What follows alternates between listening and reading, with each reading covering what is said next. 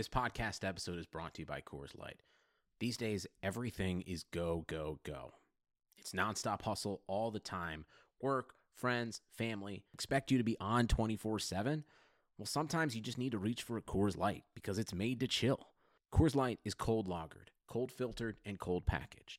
It's as crisp and refreshing as the Colorado Rockies. It is literally made to chill. Coors Light is the one I choose when I need to unwind. So when you want to hit reset, reach for the beer that's made to chill. Get Coors Light in the new look delivered straight to your door with Drizzly or Instacart. Celebrate responsibly. Coors Brewing Company, Golden, Colorado. This should be played at high volume, preferably in a residential area.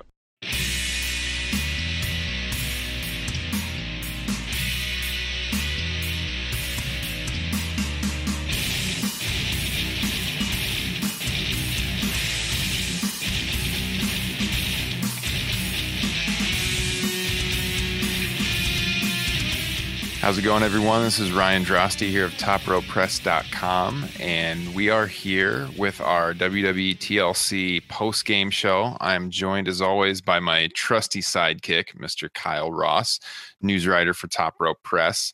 Kyle, what did you think of the show? Just at a glance to start here, thumbs up, thumbs down, thumbs in the middle. What would you give TLC tonight? Oh, thumbs up for sure.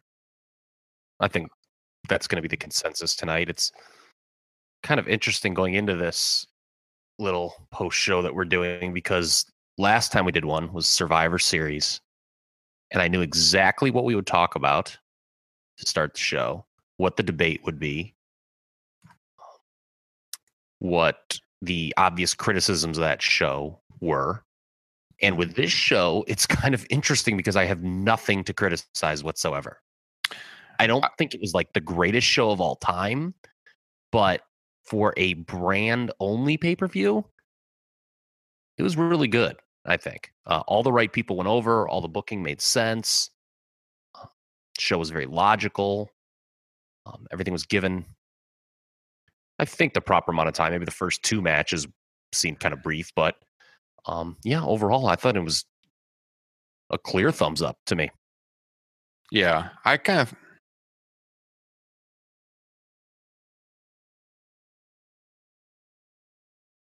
Yeah, I thought the same thing. I thought watching the show, I was pretty pleased with the show, and I was kind of surprised. I guess going in, I thought it was going to be a good show, but overall, there's a couple down points. I took some notes here throughout, but overall, I thought it was very, very good, especially like you said, for a brand-specific show. I thought the main event was unbelievable, great main event, and some stuff I really liked throughout.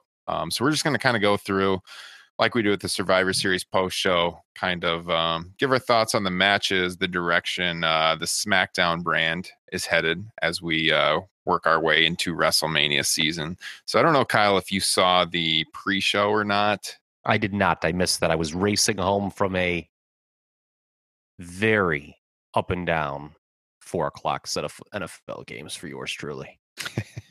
It was... Yeah, go ahead. Sorry. The one Tampa Bay Bucks fan living in the Cleveland area will probably never set foot in the Winking Lizard here locally in Lakewood again after the treatment to our table game. I actually kind of feel bad in retrospect. I'm a horrible human being, but I've just been very angry over the last month or so. Well, the Indians and the Cubs, right? Well, it's kind of 5th or 6th now on the list, but there's some more severe things that have gotten me going. But yeah, this poor guy. There's like one random Tampa Bay Bucks fan. It's one of those bars. They have this Sunday ticket, so you watch all the games, and it's kind of the place where all non-Browns fans go to watch their team, which I enjoy. It's why I go there. But I was rooting vociferously for San Diego today, who I had -3.5, and like San Diego is so apt to do, they gagged the game away in the second half. I kind of let I got to tell you, as a Bears fan, I also was not very happy today. Even though they won, I was not very pleased that in the suck bowl between the Bears and the 49ers, we had to win by 20 points and ruin our chances of moving up in the draft. Yeah. Oh, okay. That's true. That's one way to look at it. Yeah, I was going to say you were upset. I was going to say it was like easily their best game of the year, but yeah, I was maybe not as upset as that one poor Tampa Bay guy. He got the hell out of there because I was like just loudly just screaming like, why would anyone be cheering for Tampa Bay here right now and stuff. So, but happier times were ahead. Let's get into the show then. So at the pre-show, it was one of those things like I turned to my wife. I'm like, this is the match where they just threw everyone in there that didn't have a spot on the card. I don't think this match was even advertised ahead of time. Was it? No, that's my knowledge. Yeah, it was a check match. Yeah. Yeah, it was a 10-man or a 5-on-5 tag match. So you had Apollo Crews, American Alpha, the Hype Bros taking on the Vaudevillains, Kurt Hawkins, and the Ascension. Not much to talk about there. Not much of a match. American Alpha was the team that got the fall, though, right? I think I read. Yeah. Okay, well, at least that's good. At least they're still, not giving up on them. Yeah. So we had that. You were a little verklempt at the end of SmackDown. I saw you sent out a tweet. You seemed a little perturbed with the treatment of American Alpha in that main event. Yeah, we talked about that on the podcast in the last couple of months, and we knew that they were kind of holding off American Alpha. Like it seemed like they didn't want to give them the belts too soon. And so they came in and they were pretty hot with the crowd. The crowd was definitely into them. And they went with the whole Rhino Heath Slater thing. So we were thinking like, okay, they're going to wait. They're going to give the belts to a go-between, like a heel team, and then move it finally to American Alpha. But oh my God, they've lost so much steam here in the last couple of months. When they came out on SmackDown, it was just like, no, it's just another team. Yeah, it speaks to there's a bit of a disconnect between NXT and the main roster. This is not breaking news by any stretch of the imagination. Yeah. But they're cold right now, and they're not necessarily as over as I think they should be. If I'm a guy who had never watched NXT and I see American Alpha come out now, not to be rude, but I'm kind of like, these two tools with a towel. It's kind of like, seriously, I have seen them in NXT, obviously, and I think they're a very talented team. Yeah. I hope that the long view in the SmackDown tag division is them getting the titles, but they've done kind of the right things on paper with them. They put them over in commentary. They don't say anything stupid about them. But, even in the Survivor Series match, they had the Raw teams, kind of say nice things about them, which clearly indicates that creative has plans for moving forward. But something's missing right now. And I was thinking about it. And here's a name I'll throw out, a couple names I'll throw out from the past. Remember when Furnace and Crawford got brought into WWE in 97? Mm-hmm. Or was it late 96? It was the Survivor Series. They put them over in that first match. They looked good. They had good matches with Owen and Davey. Everything seemed right on paper, but it never really clicked, even though they were a very good team. And they were nowhere near as effective in WWE as they were in Japan. But I kind of feel that's where we're at with American Alpha right now. Everyone respects them. They're like, oh, okay, this is a good team, good wrestlers, but there's just nothing to them right now. Yeah. So I have no problem actually with the fact that they lost on Tuesday and they are where they are right now. Well, that leads right into the first match of the pay-per-view show, because it was Bray Wyatt and Randy Orton taking on Rhino and Slater for the tag belts. And I didn't write a whole lot of notes down on this match. Obviously, we've got the Wyatt team going over, and Bray Wyatt finally getting some gold here in WWE. But it was a decent match. I think I gave it about 3.25 stars. Good way to open the show. Solid match. The crowd was definitely into. I guess I think it does freshen up Orton, putting him with the Wyatts. I am kind of a fan of it now, and I'm interested to see where this goes. The crowd liked it, so yeah. I think the most notable thing of this match, and it was quick. I think it only went like 6 minutes. I did. Kind of shocking how short it was, to be honest. Yeah. But I think the big story here was the crowd clearly believed, correctly so, that Wyatt and Orton were going over. I think everyone anticipated title change here. They weren't going to put Wyatt and Orton in this position if they weren't going over, which is why I was not surprised Tuesday either. Slater and Rhino, it's funny. It felt like all right, you could justify them being the first champs because they had a bit of a hot hand initially, but they really didn't do anything with them. They just became kind of a lower level comedy type team. But, they had no real feuds once they were the champions, and the skits kind of went away. So this was the right decision. And to your point about Orton, everyone at first kind of rolled their eyes, and I was probably in that crowd too. It's like, oh, this is obvious. He's just swerving him. He's going to turn on the Wyatts in a couple weeks. But kudos to the creative for kind of stretching this out, because it does kind of freshen Randy Orton up. I mean, if they were just to do a brief, 2 or 3 week swerve that everyone saw coming, that does nothing for anyone involved. So, I'd like to see them stretch this out. I think it gives the tag team title some credibility. And I was actually shocked that this was the first time Bray Wyatt has won a title in WWE. We could do a whole show on Bray Wyatt and how badly he's been misused over the years. I was a huge Bray Wyatt fan when he first came in, and his act has gotten stale in the last year, no doubt about it. And that's why I like the whole thing with Randy Orton. It's freshening it up a little bit. But yeah, it is mind blowing that he hasn't had gold in the entire run. He's been there several years now. Well, it's funny now, during the first brand extension, I think, wasn't there like a time when I forgot who it was? There was like one guy who was the only guy on the roster who had never held a title of some kind. I can't remember who it was, but I mean, they're gonna, you're gonna have more guys winning titles, but I guess it's not that big of a surprise. It's just, and with Wyatt, we've mentioned this before.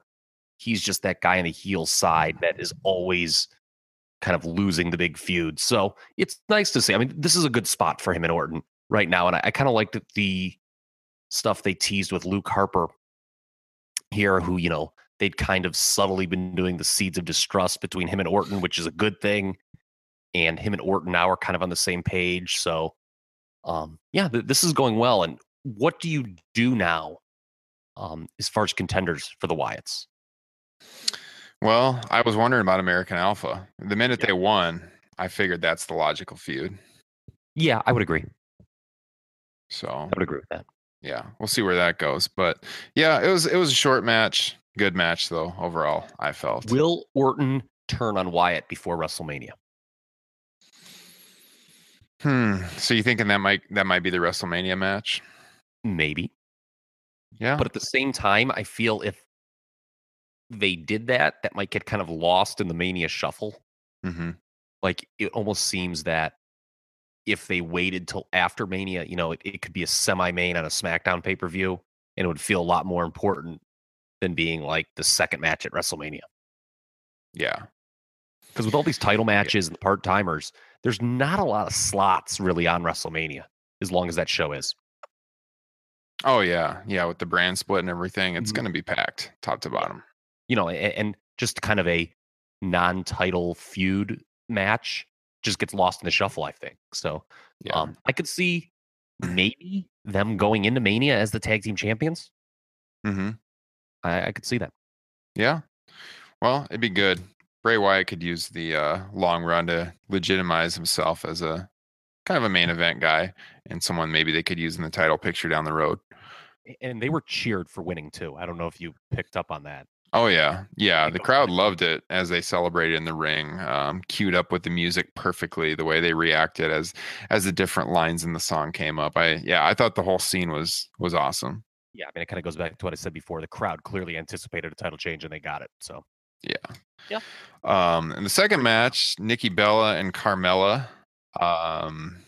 Not a bad match by any means. Actually, I thought it was pretty good, actually.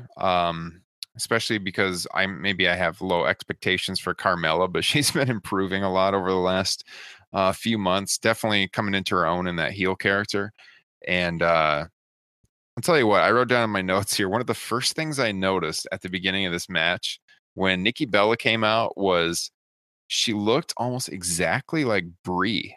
I don't know what it was. Something maybe with her hair, the makeup. They usually, even though they're twins, they usually look a lot different to me. But like when she came out, I was like, oh my God, she looks just like Brie Bella. Yeah, It was I was going weird. to mention you. You do know they're twins. Yeah, but like she looked exactly like her in the face. Like they usually look a little bit different. Yeah, she did kind of have a different look going about her tonight, and yeah, I had no problem with this feud at all. I actually really enjoyed this feud throughout. It's kind of refreshing that they are doing a feud in the women's division that doesn't revolve around the title. Mhm.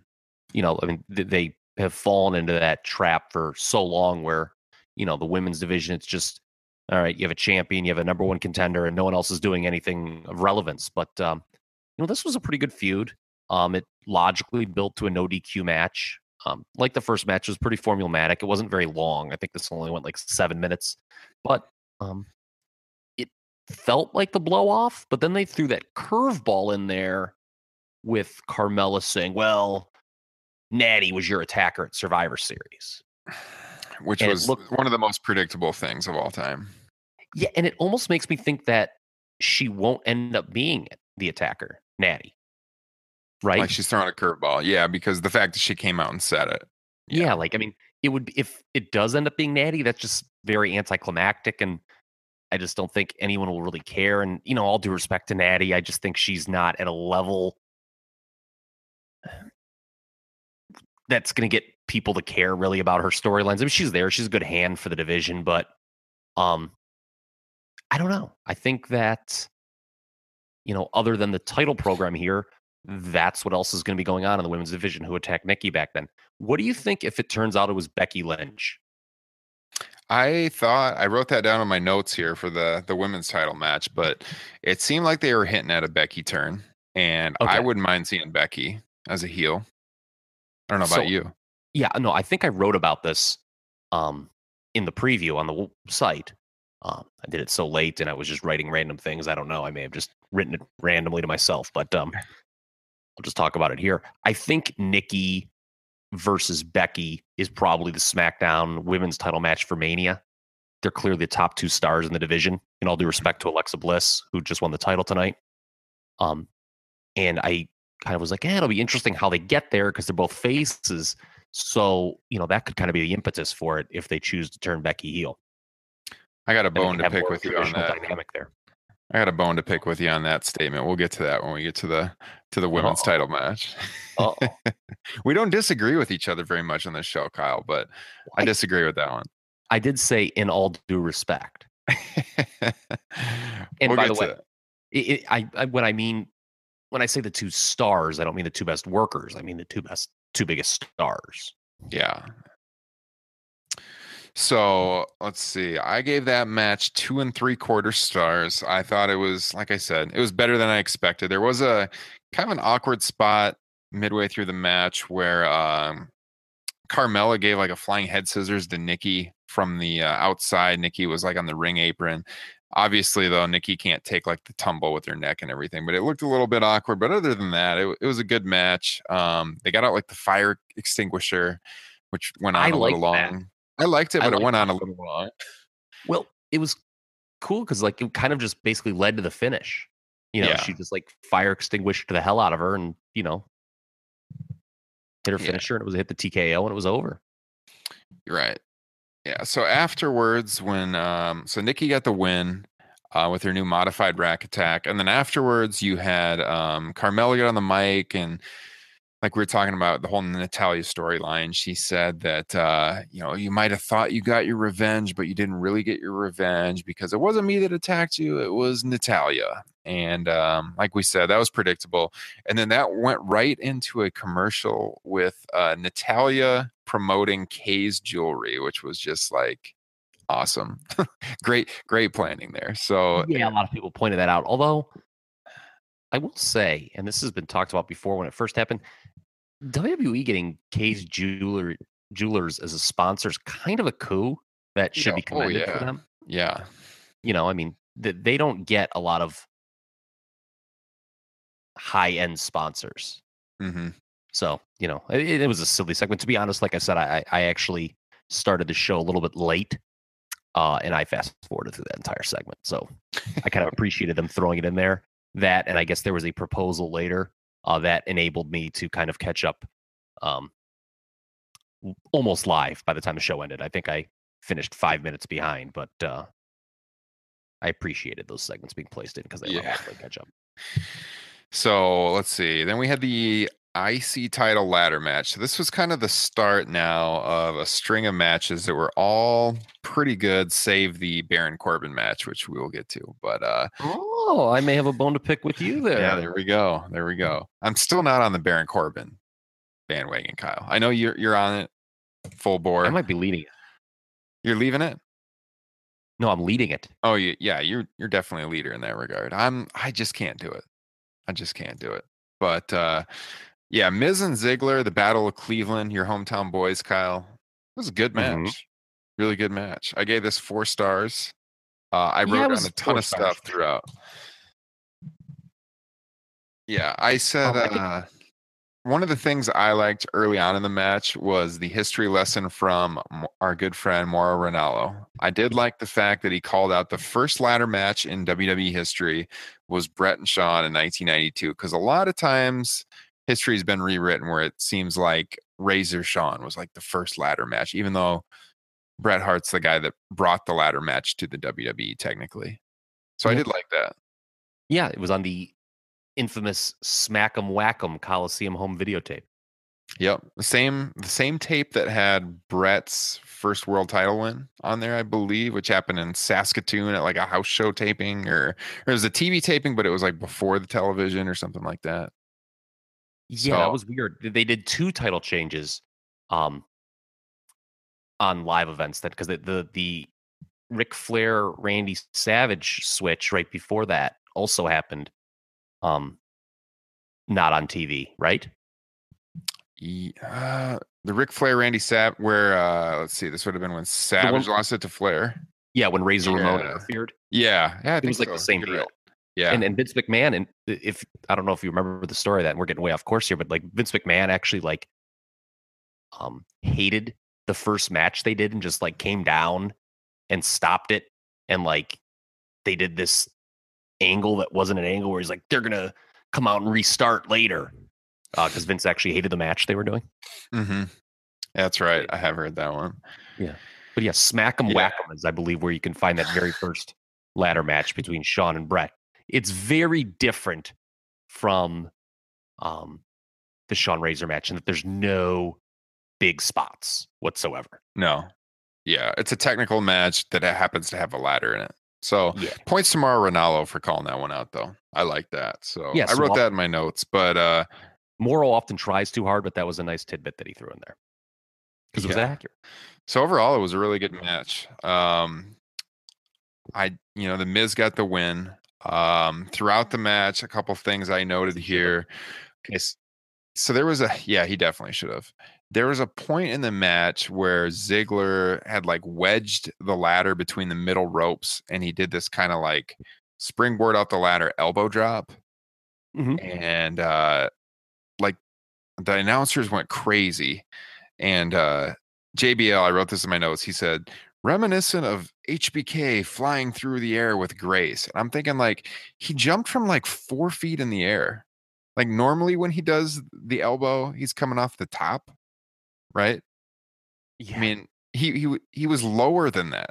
It was just kind of like odd. I noted that when I was watching, like, oh my God, it's just like Shawn. And I'm like, what? When Shawn came off the ladder, it was the ladder set up in the corner. He climbed all the way to the top and came out with a splash. It was nothing like that at all. If there was one negative on the show, it was the announcing.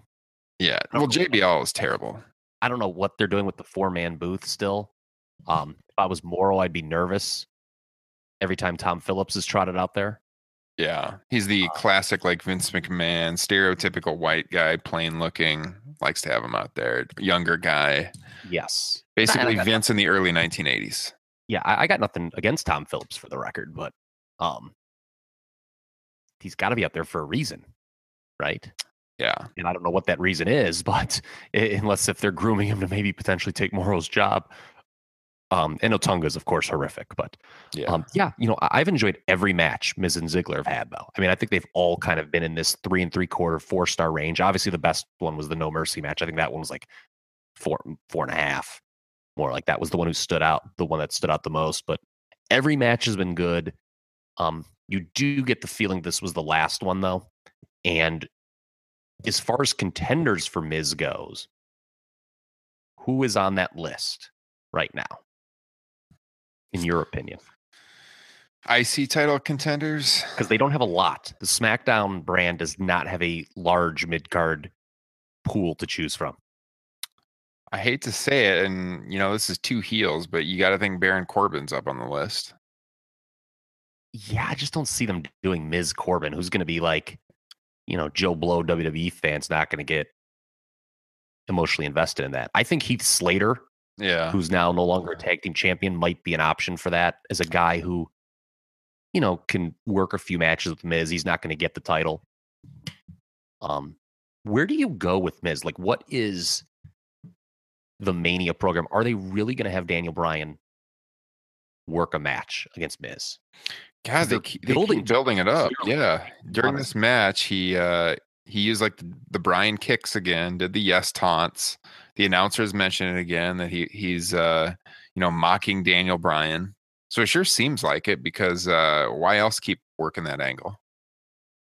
Yeah, I mean, they've got to be careful. I mean, I think I noted when I did the SmackDown review, when they first started teasing stuff, I'm like, man, if they're not going to do Daniel Bryan versus Miz, they got to be really careful with this stuff, because they're clearly making people want to see that match.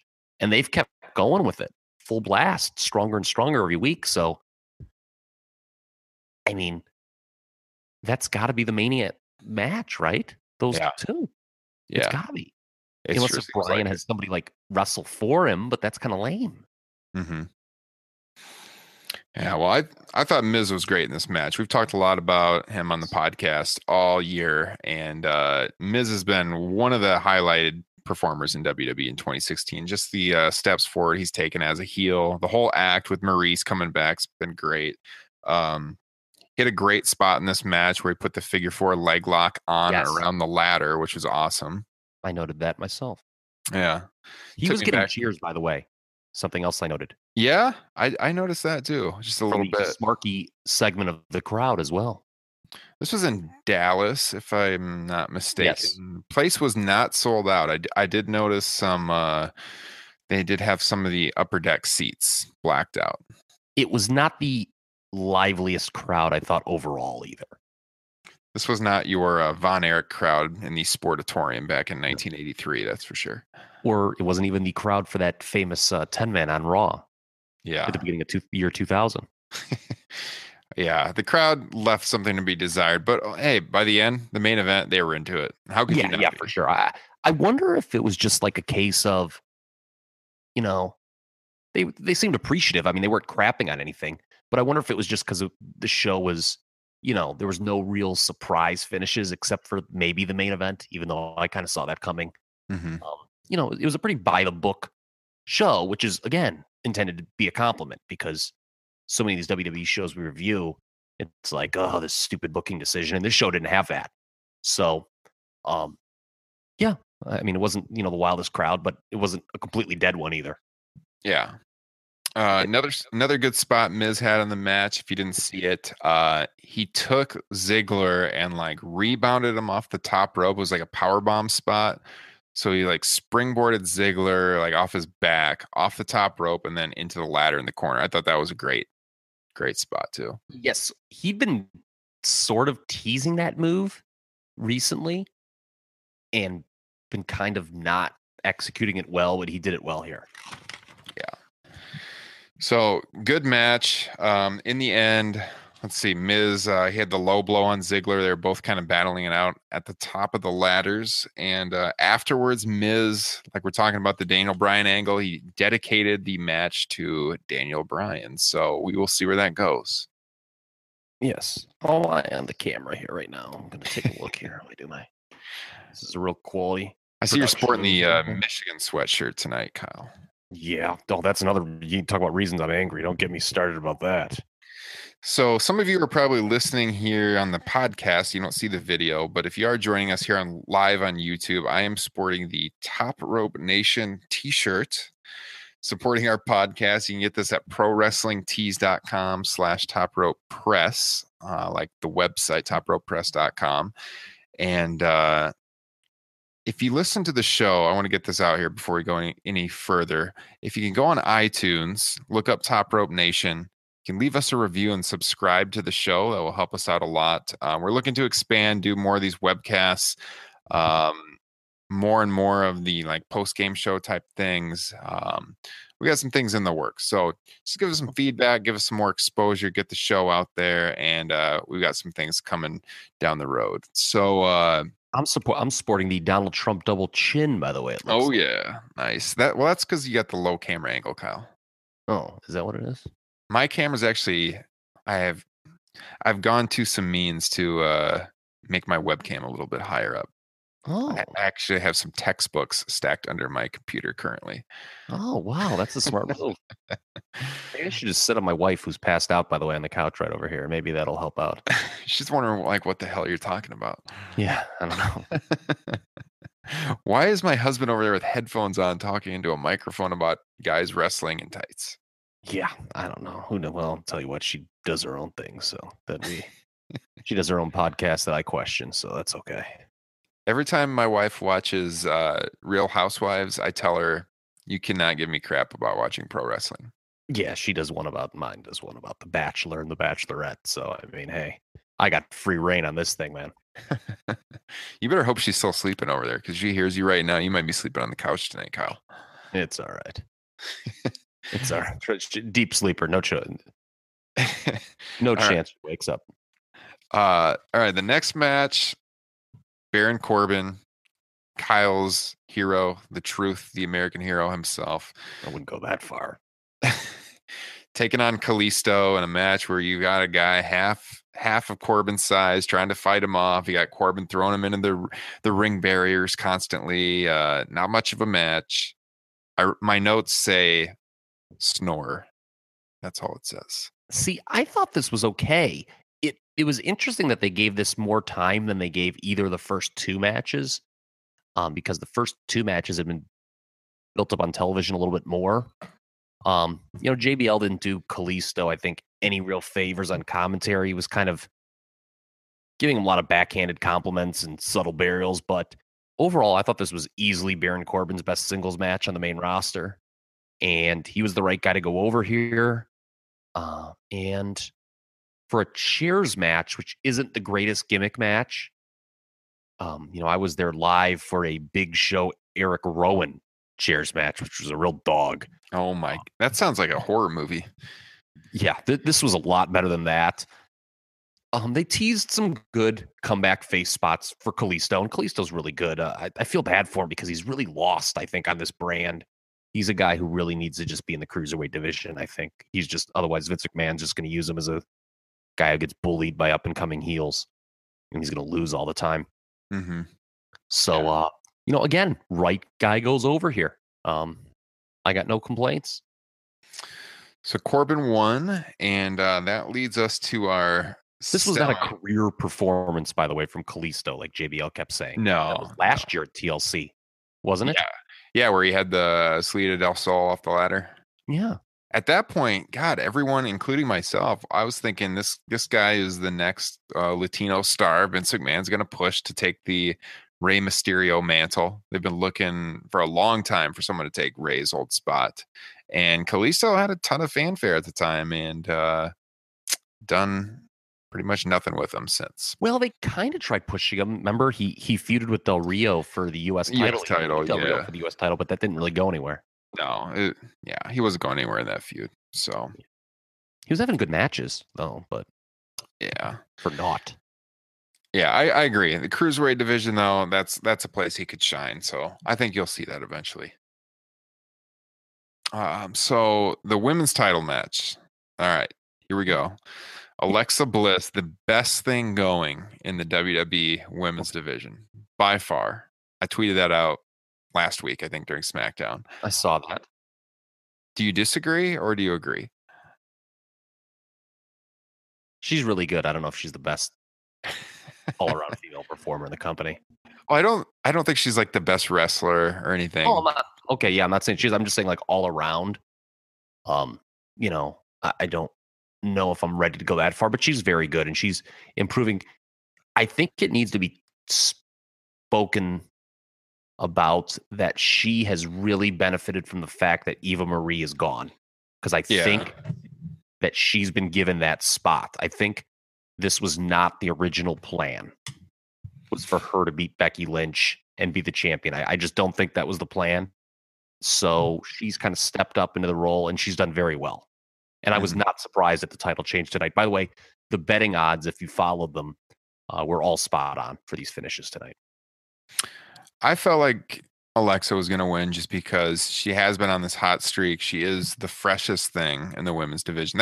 That's one of the big said that she's the best thing going is because she does have this like newness to her, like something about her. The way she's portraying herself as a heel has been awesome. Her promos are I will say her promos are the best. She is the best women's promo in the company right now. In ring, she's getting better and better. But I just feel like Charlotte, Sasha, Becky, they've kind of hit a rut, and it's just been getting a little bit old lately. I don't think they're bad, but I think Alexa's something fresh and interesting, and that's why I think she's the best I'll thing give going. you fresh. I don't think she's on the level of Sasha or Charlotte, but as an she's better on the mic than both of them, in my opinion. Sasha, yes, for sure. She's better than Sasha on the mic. Sasha's bad on the mic. I don't know if she's better than Charlotte on the mic. Charlotte's given bad material sometime, but I think if given good material, she's probably the best in the as far as in the either women's division on the mic in the company. I was not surprised here because the tables match really lends itself to a heel winning, because they can kind of do a fluky finish that builds to a rematch. And that's sort of what they did here. Yeah. I would not be surprised at all if Becky wins the title back at like the Royal Rumble or on TV around that time. I don't think this is going to be a long run for Alexa. Well, to piggyback on what I said about her being the best promo in the company, did you see any of Talking Smack right after the show? I was listening to it as I was setting up. Because Alexa comes out and she talks about winning the title, about her parents being there, the first live event they've been to. She was crying at the desk next to Renee Young and Daniel Bryan. And then she went from being like this humbled person, like the real life Alexa Bliss, to all of a sudden transforming into the heel Alexa, where they brought up Becky Lynch, and Alexa's like, I have no reason to be grateful to Becky Lynch. Why are we talking about Becky Lynch? I went out and won the title, etc. It was just awesome how she went from like the real life to the character, and in just like a split second. And I thought that was really good. Kudos to her for doing that, because I was listening to her kind of give the emotional part of the promo, and I was like, hey, do you want her to be doing this as the new heel champion? And then so that's very good that she went there. I support that. Yeah. So the match itself was pretty good. Like you said, she's been getting a lot better in the ring. She's still relatively new to wrestling, and you can tell, former gymnast, by the way she works. Some cool spots throughout the match. There was an error that I wrote down on my notes, a glaring error. Right after Alexa gave Becky a DDT onto like a down table in the corner of the ring. You're going to see this on Botchamania, because they had the camera zoomed in on Alexa, and she turned to Becky and she said, "Are you okay?" And it came across like very clearly. So, oh boy. Yeah, that's I didn't catch that. Good eye. Oh boy. Yeah, that's going to be on the latest Botchamania here in a couple of weeks on YouTube.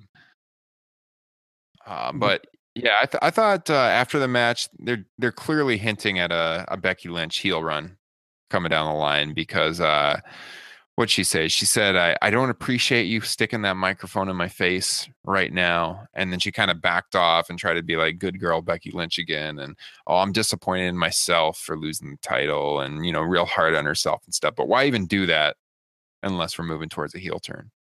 The only issue I have with Becky turning heel, she's a good face. Yeah, I just think it's the same kind of thing I was saying a minute ago, though. Like the whole act's just getting a little old. She needs to freshen it up a little bit. Yeah, does she? I mean, is that where we're at in wrestling? That, people are, I mean, she's only been, in this role as top face on the SmackDown brand for what, 4 or 5 months? Right, but she's been a face for longer than that, going back Yeah, to that's NXT. true. Yeah, that's true. But not I don't always. know. I just feel like her character's lost some steam. I'd like to see her as a heel. Wow, okay. We'll see. Even But, if it's to put over Nikki Bella? Yeah, because I don't see him. I don't see him turning Alexa face. So that would make Nikki Bella probably your top baby face if she turned. So I think, and wouldn't you imagine that the story they're going to tell is, Nikki coming back from this surgery to win the title as a babyface? yeah, I could see that happening for sure. We'll see. I don't know. Especially it is kind of that John Cena ties the record. God. Couple celebration. We'll have a documentary of them going out to dinner and drinking some fancy wine to celebrate their championship victories. They might do more than that. If I was John Cena, I'd be looking to do more than that. I'll tell you that much. Than just drinking fancy wine. I'll tell you that much. Like making her sign a contract to move into your house again? Yeah, I'd be doing a lot more than signing contracts, too. That's a Total Divas reference if you guys don't watch Total Divas. John made Nikki sign a contract to move into his house. Apparently, that's part of could be just the storyline on the show. A lot of that's scripted. So, yeah, overall, though, I was really happy with that match. I liked it. I was hoping, as I said on Twitter, I wanted Alexa to go over. She did. So, we'll see what happens there with Becky then if she does turn heel moving forward. So, I don't really like tables matches as a general rule. I mentioned a minute ago, I don't really like the chairs matches. What do you think about that? Like, I feel that there haven't been many great tables matches. The finish just always seems so anticlimactic. And the possibility, especially when you got men out there, of like accidentally breaking the table over the years. There's been numerous times where guys they had to ignore that they cracked through the table a little bit, or it is kind of a fluky match. Yeah. I felt like watching it, Alexa had to win because I'm thinking, how is she even going to go through a table? just with her size and stature. Struggling to pick them up, actually. Yeah, I wasn't sure how she could possibly, unless the table was really gimmicked, how she would go through the table. So yeah, she ended up winning. She power bombed Becky off the ring apron to the outside where they had a table set up near the entranceway. So that was your finish. And Kyle, after this match, I had to write it down. I usually don't write in my notes like promos or anything. Okay. But they had a promo for 205 Live. And that was interesting because they still advertise it as 205 Live. And it's still going to be after SmackDown this week, which was a colossal failure last week. Yes. Like virtually probably over half the arena left after SmackDown. And then if you flipped on the WWE network, you saw the Cruiserweight show and empty seats everywhere, virtually no atmosphere whatsoever, very quiet crowd.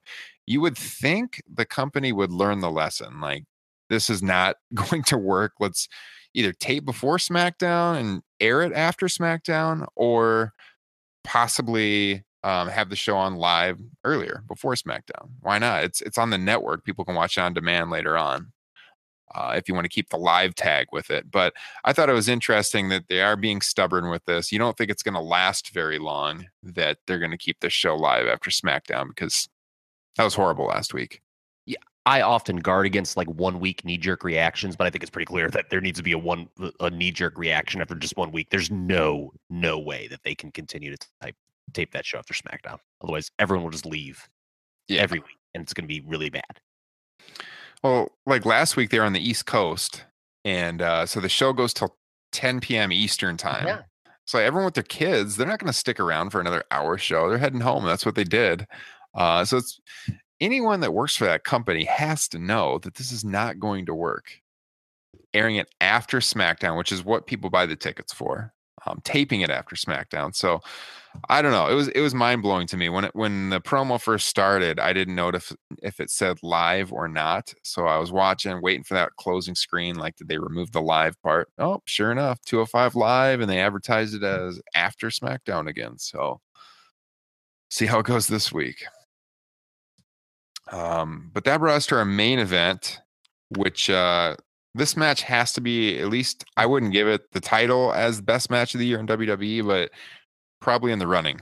That's my first reaction. I don't know what you thought right offhand, but I thought, I was texting some of my friends throughout the match that you guys are missing it if you're not watching it. This match was awesome, off the charts. I gave it 4.5 stars. Yeah, it was probably in that range. It definitely wasn't the best, but it was close. I mean, I could probably name at least 5 WWE matches that were better than this. Yeah, it wouldn't win, but it's in the running. Is what 4.5 stars usually means. 4.5, 4.25. I feel comfortable in that range for this. Yeah. The finish, while it was the right finish, maybe brings it down a little bit with Ellsworth. Yeah, I agree. We were talking about this off air, and you knew James Ellsworth is coming out eventually, and it's kind of like this thing hanging there throughout the match, which was just, like I said, a great match throughout. It's like, all right, James Ellsworth has to come out. He didn't take too much away from it. And they pulled the swerve with him in the end, so he ended up costing Ambrose the win and helping out AJ for whatever reason. That's your reason to turn into SmackDown this Tuesday. But yeah, I agree. That kind of took away from it a little bit because it was a great match. How much do you think this is going to be remembered as the AJ Styles ass match? I wrote that down. I was going to get to that. So Yes. if you didn't see it, large hole torn in his tights. I'm not sure where it Saw a happened. lot more of AJ Styles than I cared to tonight. I'm not sure where it happened, but I did notice throughout. Like at first, I'm thinking, like, does he have something stuck to his tights? Yes, And that's what I thought at first too, and then I'm like, oh my god, that's his ass. yeah, so he had like a couple inch tear on the left side of the back of his tights, just showing his butt cheek throughout. Yeah, it kept getting bigger and bigger. I was like, oh boy, we could be in a lot of trouble. I was wondering, like, if the ref went to him at any point, was like, you got to start working with your back, like, to the hard cam, so we can't see that. He kind of, I don't know if it was just coincidence or what, but every time they did a ladder climb, it seemed like he was opposite side. Yeah, I did notice that. So it's possible they could have pointed that out. But AJ Styles ass match. Yeah, it was a match that we'll be seeing highlights of probably all through the week. A lot of good spots throughout. The 450 was incredible. That's the exact spot I texted my friends about. So AJ did a springboard 450 from the ring off the top rope to the outside through tables, or one table that Dean Ambrose was laid out on. Freaking amazing spot. One thing I also noticed throughout this match, Kyle, was the fans were more into AJ than Dean. Did you notice that? Oh yeah, absolutely. And I mean, that's kind of not a surprise. AJ Styles is just a bigger star than Dean Ambrose, in all due respect to Dean Ambrose. I mean, Dean Ambrose has kind of played his role okay in this feud, but AJ's going on to bigger and better things. What they are, I don't know. It's funny. Abby Arthur was kind of talking about, oh, I pray to God this is kind of the end of Miz and Ziggler. I could watch those two work again and be a lot happier than I would be if I saw these two work as good as this match was tonight. I kind of want to see AJ work with somebody else besides Dean Ambrose. Well, do you think they got to turn Dean though? Turn him heel? Because I feel like Dean Ambrose as a face is just, I've never been a huge Ambrose fan. I think the guy can work. I'm just not a fan of the character. And I feel like his entire run as a face has been pretty lackluster. I'd like to see him as a heel. The only problem is they don't have a regular touring babyface on that brand. AJ. Do a double turn? Yeah. I just don't think they're going to do that. They could. I mean, AJ's quite over as a face, but I don't see that being the plan in the short term. Yeah. Well, that's why I brought up the crowd reaction though, because AJ was noticeably getting far bigger face reaction. So why not go with the crowd and make and AJ's been one of their top merch sellers too. Oh yeah, so, I mean, it's funny that they have two babyface heel champions. Yeah, Kevin Owens typically gets cheered in his matches too, and he's supposed to be the heel. I don't think it's quite to the degree AJ is, but it's a similar dynamic with the two champions. Well, I know that at one point, AJ was supposed to be a face, like he was supposed to be turning face, and the heel run was supposed to be kind of a short term thing. So I'm interested to see if they pull the trigger or not. Is it going to be AJ Undertaker at the Rumble? We talked about that on the show a couple weeks ago, and I think so. That's what I see happening. It can't be AJ versus Ambrose as the Rumble title match, right? No, I mean, they need something a little juicier, I think. Yeah, we speculated on the show. If you haven't heard it, you can go back in the archives on topropepress.com, listen to the old shows. But yeah, we said that AJ Undertaker, possibly with Undertaker going over at the Rumble and leading into Cena Undertaker for the SmackDown title at Mania, which is a match they've been talking about doing for years. And couldn't happen last year because of the injuries. But if AJ is out of the title program on SmackDown for going into Mania, what do you do with him? Yeah, looking at the roster, he's got. You don't think they'd put him into like an IC title match? No, he's beyond that at this point. He would work against somebody who comes up from NXT. Nakamura. Probably Nakamura. Yeah. And they save that for Mania because it kind of satisfies the part of the audience who's like, oh, this is kind of bullshit that AJ is not in the title match. But if you get AJ versus Nakamura at a WrestleMania, that's a pretty big deal. Oh, yeah. You'd have the Wrestle Kingdom rematch. Yeah. So, I mean, that's a match that would not get lost in the shuffle as a non-title affair, for sure. Yeah, I could see that. So, let's see. Anything else you got in your notes on that match? I talked a lot about Turnham, double turn. Dean's a bad baby face. Well, I think this company just sucks at making baby faces, to be honest with you, in a traditional means. That's the problem, though, is they suck at forcing the issue, and then they never go with the natural baby face who's organically getting the face crowd reaction. Which is why a lot of people don't have a problem with what they're doing with Bill Goldberg right now. It's funny that they're doing a pretty good job with him as a baby face, but they can't do it with anybody else. Yeah. Part of it is WWE TV kills you. When you're on every week, you just get overexposed and, in that role. Overexposed, WWE? Yeah. With their television to cover. Yeah. 8 hours of TV here in the first 3 days of the week. Yeah.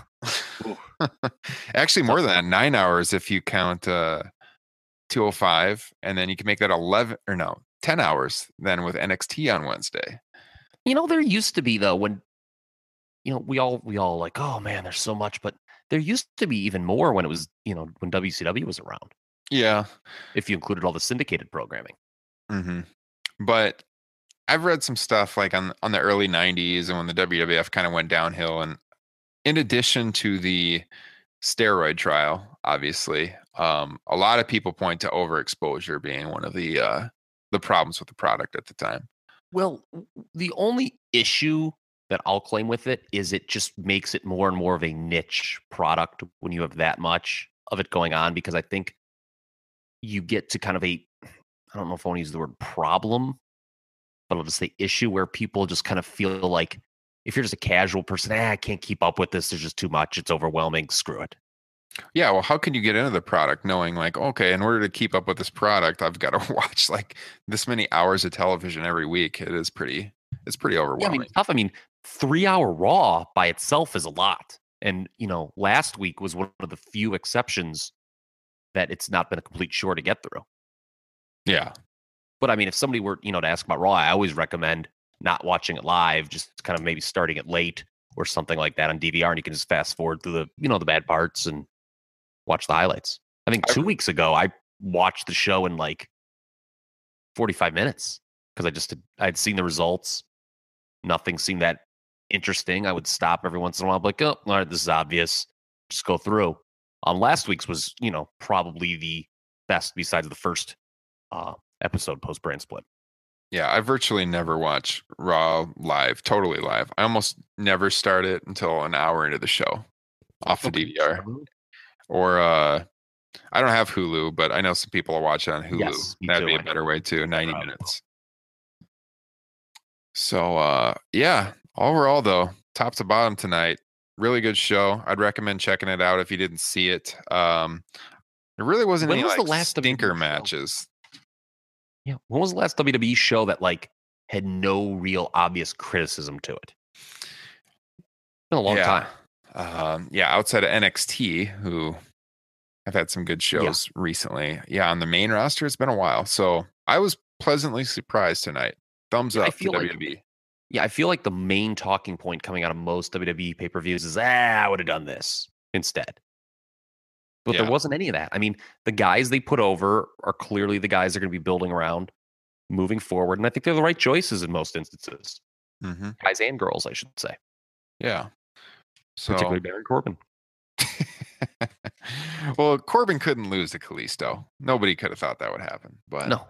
The day Baron Corbin wins the SmackDown World title is the day that I will lose my mind. No, that's not going to happen. What do you do with him, though? Because there's got to be a happy medium. He's not a guy who should be in a world title program, but he's a guy that should be pushed. You talk about fresh. He's at least new. I don't have any problems with him being IC champion eventually. Yeah, I agree. What do you do with, who do you program him with moving forward? Yeah, I would say Apollo Crews, but he's been kind of damaged goods. Yeah, I feel like it's got to be something a little more meaningful. You know, he had that bad feud with Dolph Ziggler when he first came to the main roster. I don't want to see that again. Yeah. You know what Baron Corbin could add something to? Something with Kane. I completely forgot about Kane being on. Yeah, I could see that. I mean, that would not be great matches. Kane is really slowed down. Yeah. He used to be a pretty serviceable big man, but his finest work is behind him, clearly. But I could see... How about this? Put Baron Corbin in the Wyatt family. He just gets lost in the show. They've got enough there, I think. They don't need him. Yeah. And he's the lone wolf, remember? That's true. Ryan. He had to scrap all those T-shirts. Yes, he was wearing a wolf T-shirt, by the way. That was crazy.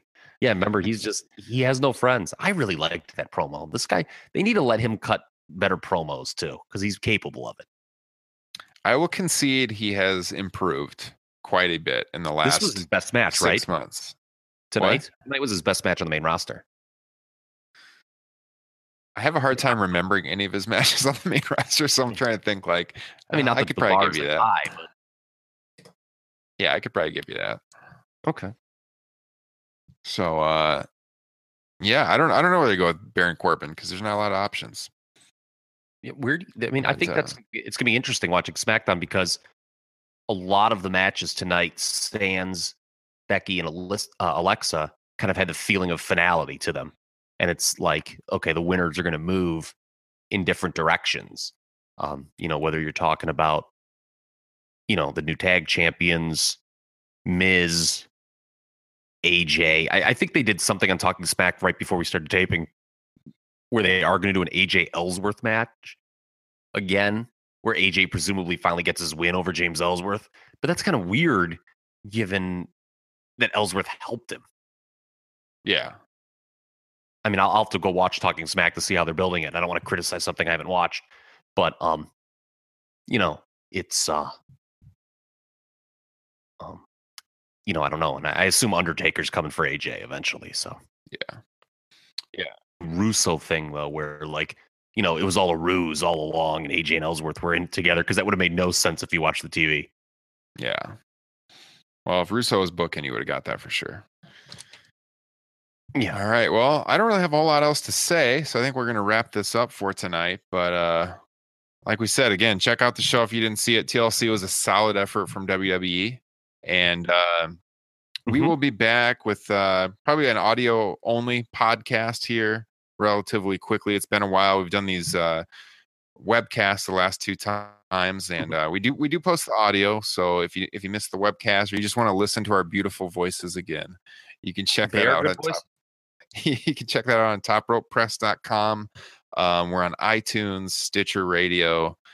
We are going to be the featured podcast, Kyle, on podbean.com, which is where our show is hosted next week. So we got to get some quality content up. I have an idea. That. Yes. I have an idea. All right. You want to share it or we're going to talk about it off air? for WrestleMania is what we need to do. Okay, let's do that on our next show. Okay. WrestleMania fantasy booking. That'll give me some time to script this out. Yes. So other than that, you guys, check us out on topropepress.com. As always, you can follow us on Twitter at topropepress. He is Kyle Ross. I'm Ryan Drosty. We will catch you guys next time. Thanks.